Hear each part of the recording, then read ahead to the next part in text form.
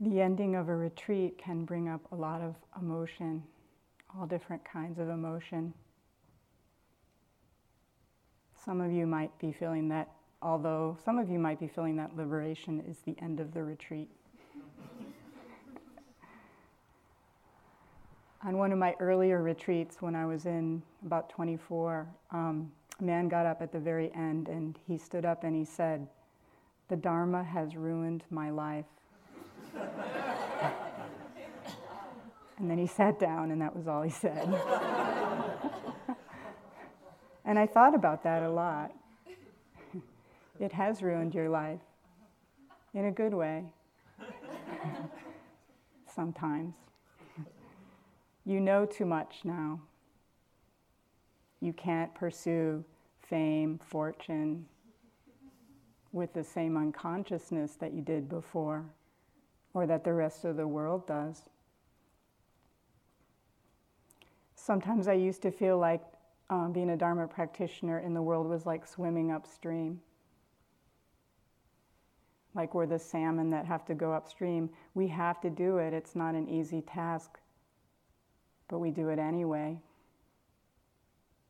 It's a little bit like the Matrix. You might be asking yourself at this point, why, oh why did I take the blue pill?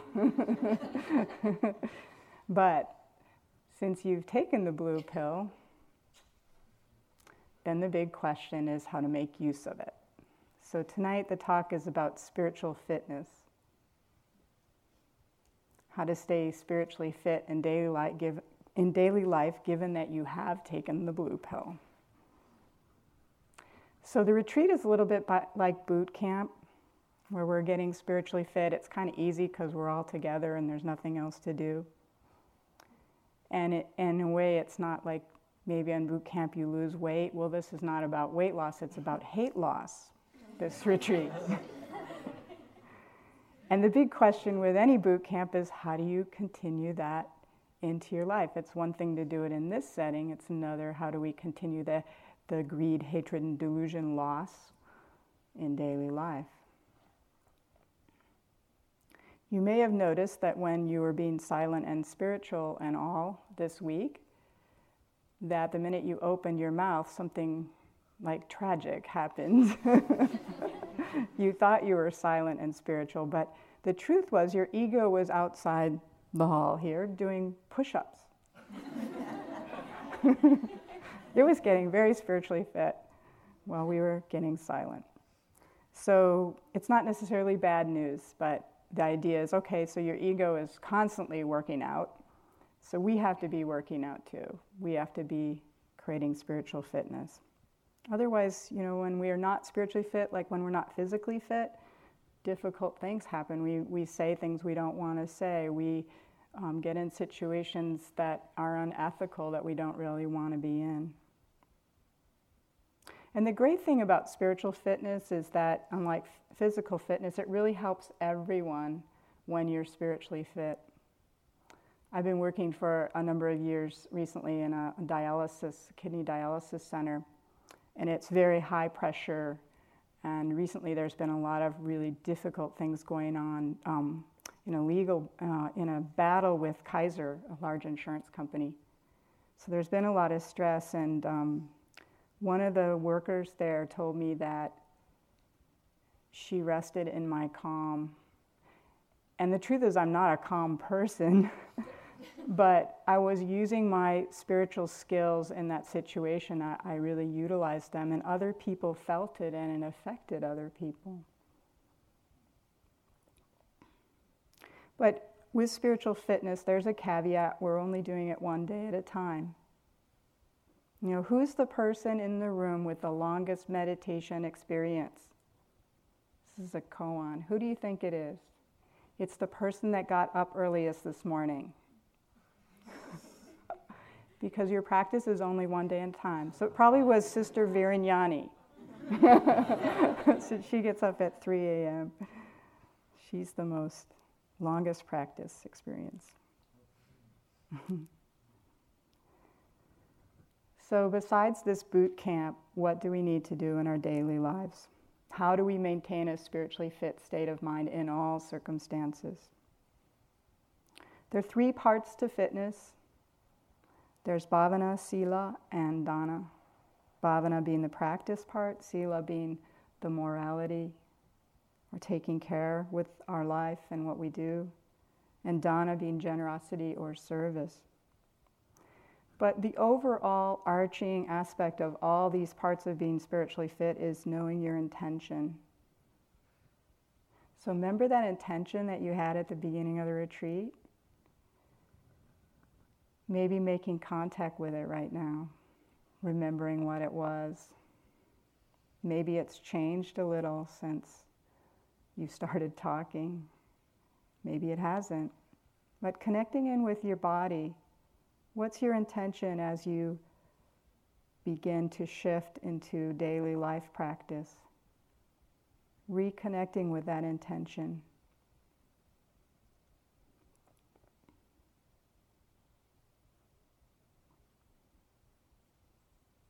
Setting that intention in motion.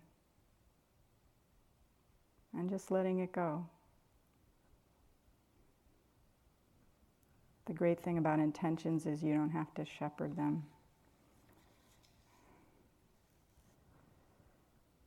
Intention is important because it's like setting a course on a boat.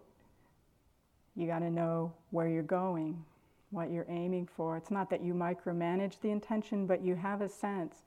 In Hawaii, the visionaries were the navigators. And the Polynesians, when they would sail somewhere, they would not only use the stars and the currents as navigational tools, but they would use their vision and their intention. Even if they'd never been to Tahiti, where they might be going, they would have a felt sense in their body of where they were going. They would have a vision. And that would guide them equally as the stars and the currents. So this is very important in our practice. This intention that you set in motion. The Buddha said that all action rests on the tip of intention. So the intention is at the pinnacle, really. Everything comes from there. So know what your intention is to be spiritually fit. Know where you're aiming for.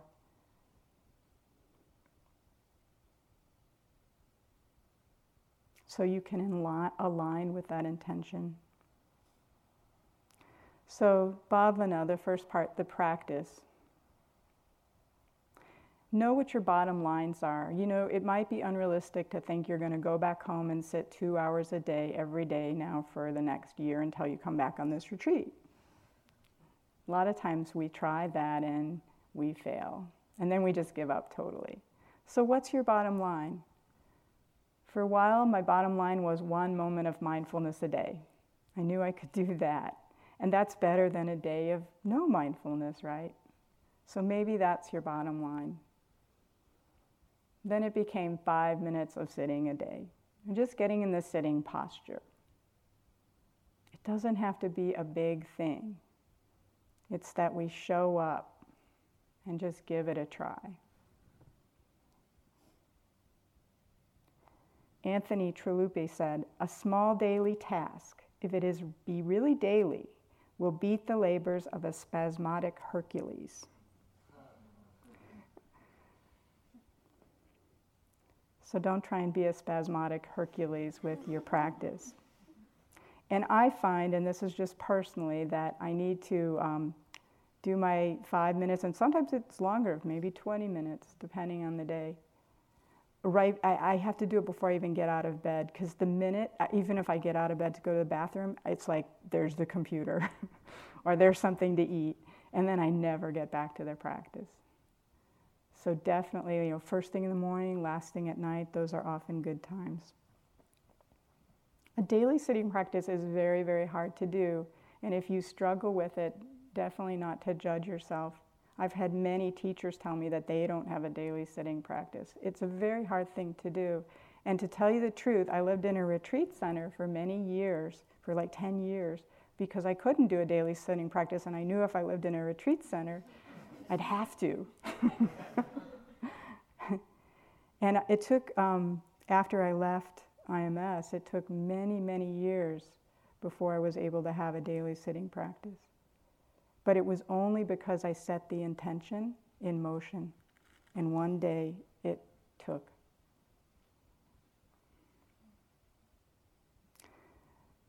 In addition to a sitting practice and mindfulness, 1 moment of mindfulness a day, some kind of heart practice, nurturing that wet quality. I talked about the metta being a wet quality of heart.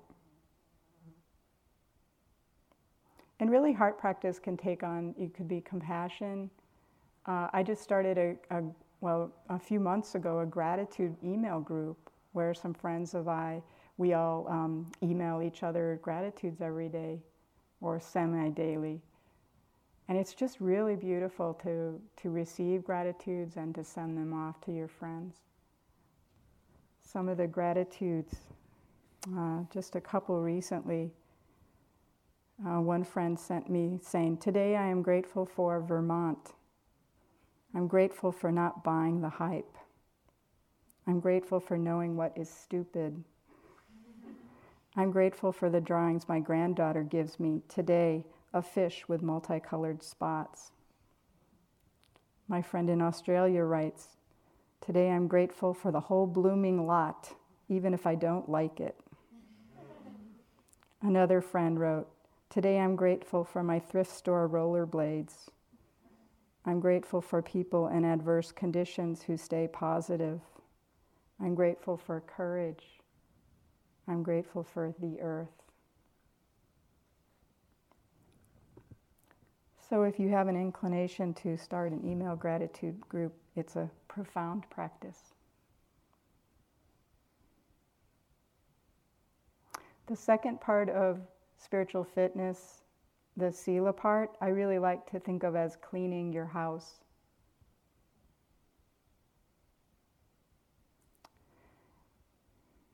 And one angle to look at that is, so you know your intention, right? Does your running commentary, the running commentary of your mind, does it support your intention or not? It's kind of shocking to see. Oh my God, I have an intention to be one, right? Let's say, but my commentary is about judgment constantly. So see about getting your commentary in alignment with your intention. So cleaning house might be for you, everybody it's different. It might be following the precepts, not killing, not stealing, not lying, being careful with our sexual energy, not doing intoxicants. Taking the one, sometimes people take a precept that's the most difficult and try that. Usually that's the speech one, as you have all noticed in the last few hours. Cleaning house, it's not about, we talk about enlightenment. So cleaning house is about looking at all the ways that we're endarkened. How are we endarkened? What's impeding your spiritual connection? If you've got an obsession going on, something that's calling your name, whether it's a person, a food, a substance, whether it's fear, whether it's blame, it's going to be hard for you to connect with the spiritual fitness. It's going to be hard for you really to do your practice because you're paying homage to the obsession. So just looking at that, not with judgment, but just like, what calls your name more than the spiritual practice calls your name?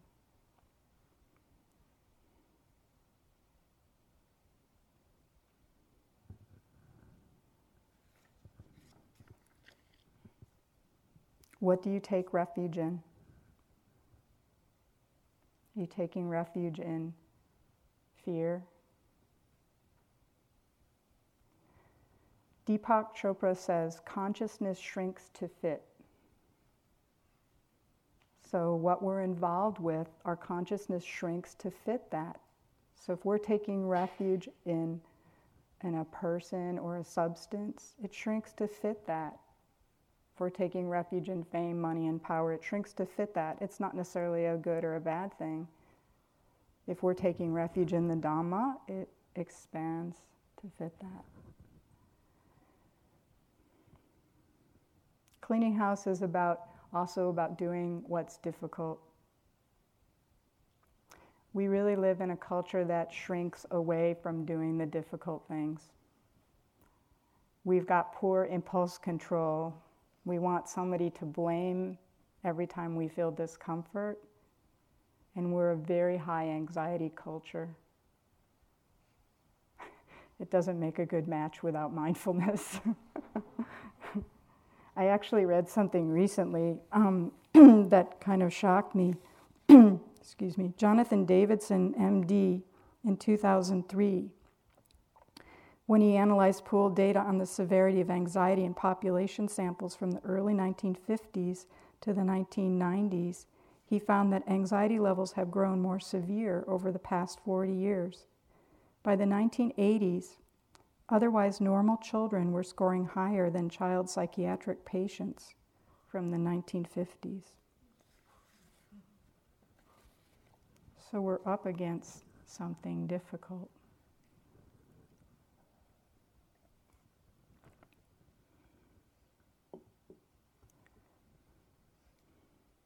It's really what we're learning here is being willing to be with the difficult thing. In Hawaii, they have a pidgin saying that says, try wait. Try wait. You know, one test of how well you are to be able to be with difficult things is, you know, when your computer is slow. What do you do? That's a practice in and of itself. Do you go into a tantrum?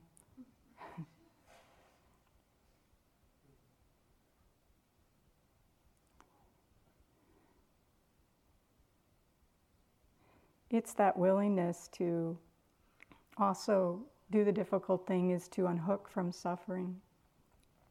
Where you see it, when you're creating a problem, look and see what your part is.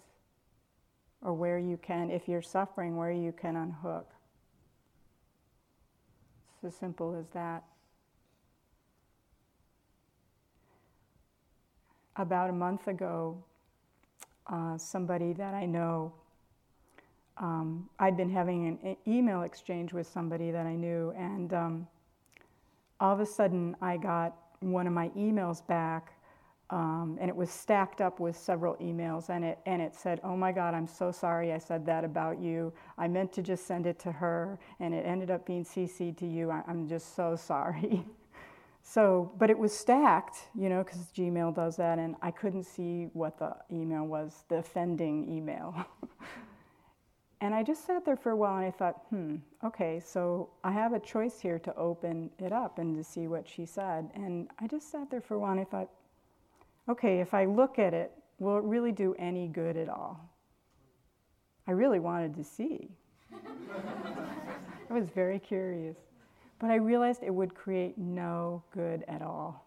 It would make her feel bad. I mean, she already felt bad. It would make her feel bad. It would make me feel bad. There was just no good that would come of it. So I just hit the delete button. And then one of my friends said, well, you know, it's still in your trash. But you know, once you've let it go, it doesn't matter. And it was so beautiful to be able to write her back and go, you know what, don't worry about it. I didn't even look at it. But there's that moment where we don't want to do the difficult thing. Similarly, where I work, I mentioned that the kidney center I work in is in this kind of difficult situation with this insurance company, and we've been having these public hearings where patients that I've worked very closely with are testifying against us and just saying really difficult things to hear that often aren't true. And these hearings are like these packed rooms, like for 4 and 5 hours of testimony. And to hear people that I love saying things that are hurtful, it was so painful for me. And the first set, we've had like four different hearings, and the first set, I just was really angry and felt so betrayed. But then the second set, I realized, you know what? I'm just going to pray, send metta prayers for these people. So every time somebody got up and they were saying hurtful things, I just was sending them metta the whole time. And it totally changed my relationship to what was happening and to them. It was so much easier. But it wasn't, at first, it wasn't the thing I really wanted to do. I wanted to feel angry. The metta prayer really made a difference. If you truly want a practice of cleaning house, just pretend that you are on a reality TV show every moment of your life and that the cameras are following you around. If you have a problem following the precepts, what would it be like if 1 million people were watching everything you said and did? It's fun. I take that on for a day sometimes. It's really fun. How would you really be when your computer was slow? So the last part of this spiritual fitness is its service.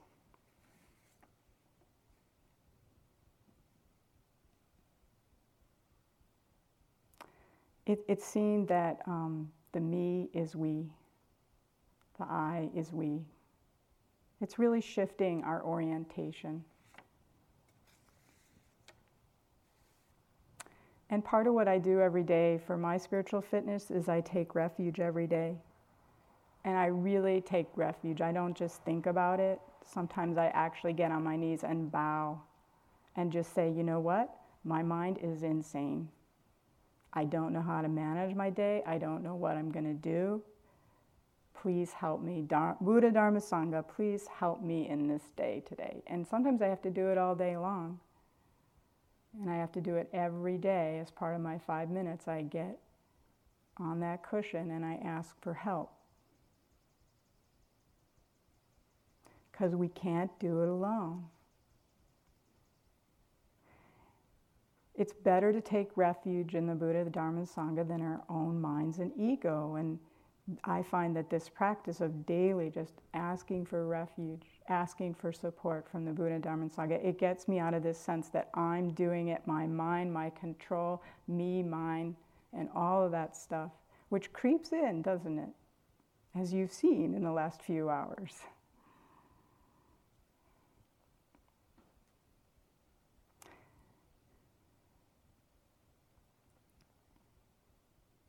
I heard a little anecdote about we're like 6 million ants on a log that's barreling downstream, and each one of us thinks that we're driving the log. That's how insane our minds get. And you could try this practice right now. You know, you might be thinking about your retreat and you're worried about losing what you got on retreat, right? Or maintaining it or something. So what if you just, moved it out of the realm of you controlling it and you just gave it away? Okay, whatever happens, whatever insights I had on the retreat are not my business anymore. Don't make the maintaining your retreat your business. Just give it to the Buddha, Dharma, and Sangha to do with it what they will. How does that feel? A lot easier, huh? Carrying the burden of all those insights.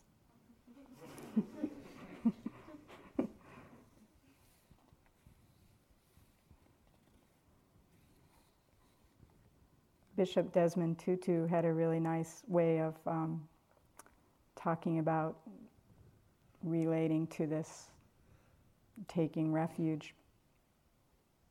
He actually used the word God because somebody asked him how his relationship with, taking refuge and God has changed through the years. His response was, I've learned to shut up more instead of approaching God with my shopping list. I have no need to do that anymore. He added, now it's like sitting in front of a warm fire. You don't have to be smart or anything at all. You just sit there and are warmed by the fire.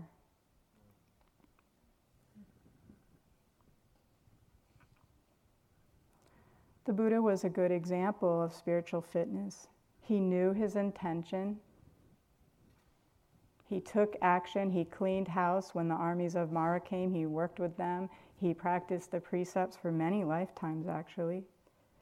And then in the final hour, when it got really intense, he reached down and he touched the earth and asked for help. And actually, sometimes the earth is referred to as Dhamma, that which upholds us. So he touched the Dhamma. He took refuge. He knew he couldn't do it alone. So he did this thing of, yes, I'm doing this, I'm taking action, I'm setting my intentions, and please help. And when the moment after he touched the earth, that's when he woke up. It wasn't an I thing, it was a we thing.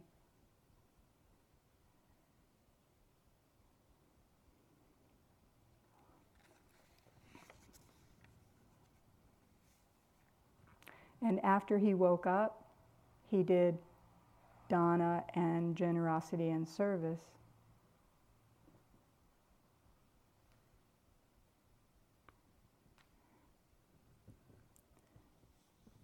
Mother Teresa describes it in a really beautiful way of what you've been doing, starting with silence all the way to service.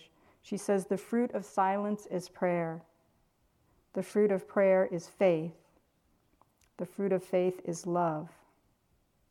The fruit of love is service. The fruit of service is peace. It all starts with the silence.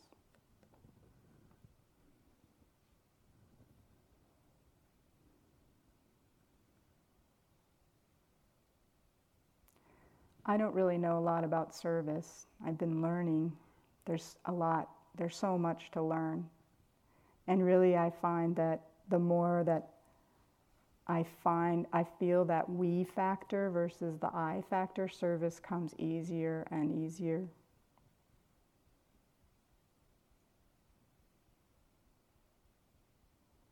It's kind of like the internet. There's this big net. Somebody called it the internet the other day. That sense that, you're putting things in and you're getting things back, and what you put in shapes the internet, and then the internet shapes you back. And it's just this mutual system of, like, when we give, it affects something else, and then it comes back to us, and it's this big matrix, really.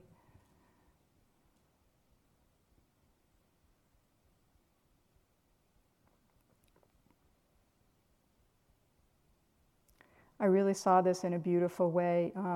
I lived at a place called Lama Foundation in northern New Mexico for a couple summers, and one of my friends that lived there was a potter. She also did tea ceremony, which is its own kind of spiritual practice, and she had all these amazing tea bowls that she'd collected over many, many years from different potters, and beautiful tea bowls.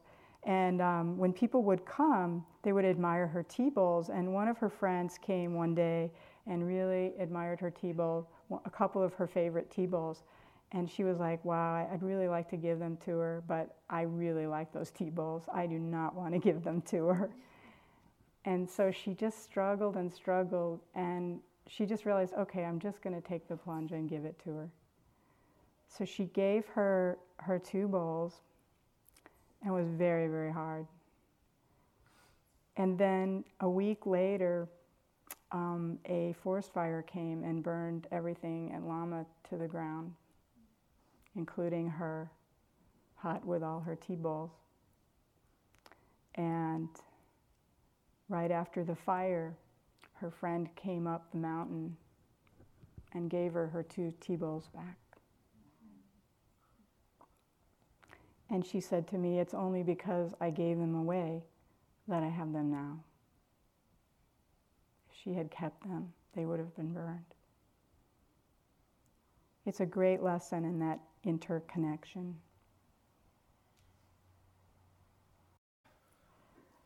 So part of your learning is to know what your particular service piece is.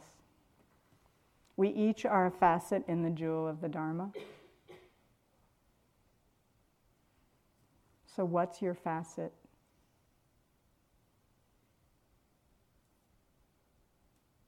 What are you meant to do here? To know what that is.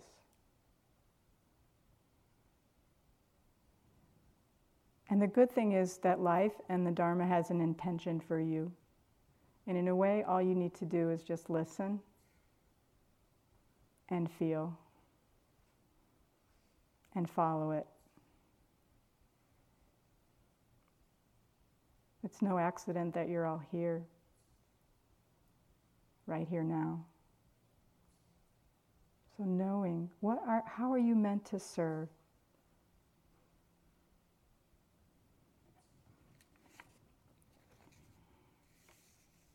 That's why you took the blue pill. So we could, each one of us, to relieve suffering. And it doesn't matter how you do it. You can do it in a small way, in a big way. You might be, like Sean Penn, he's doing these camps in Haiti. It might just be, maybe your way that you relieve suffering is you teach one person meditation in this life. No part is too small. It's just a matter of showing up and being used by the Dharma. More and more, that's what I see. I'm just used by the Dharma.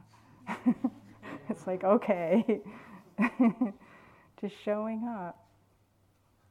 And the only thing I ask you is just don't give up. Keep coming back. Keep coming back. Keep coming back here. Keep sitting. Keep going to your groups.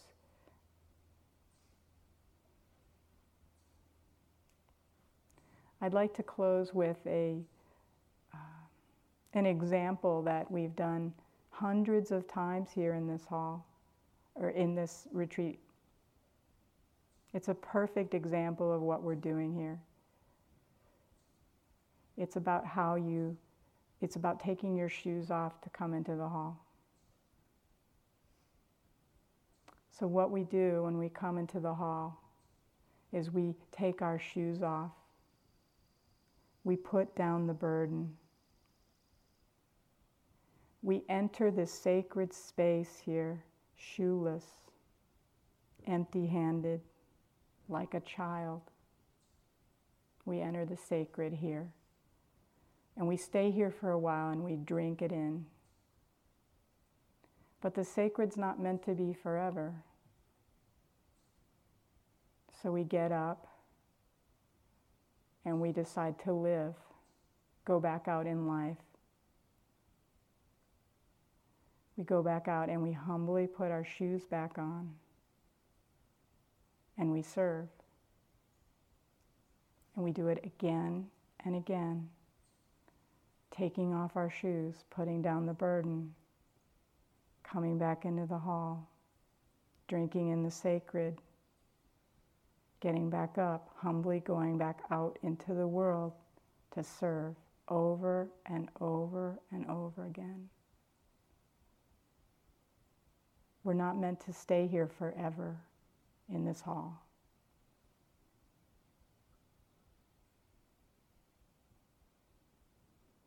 So let's sit for a minute.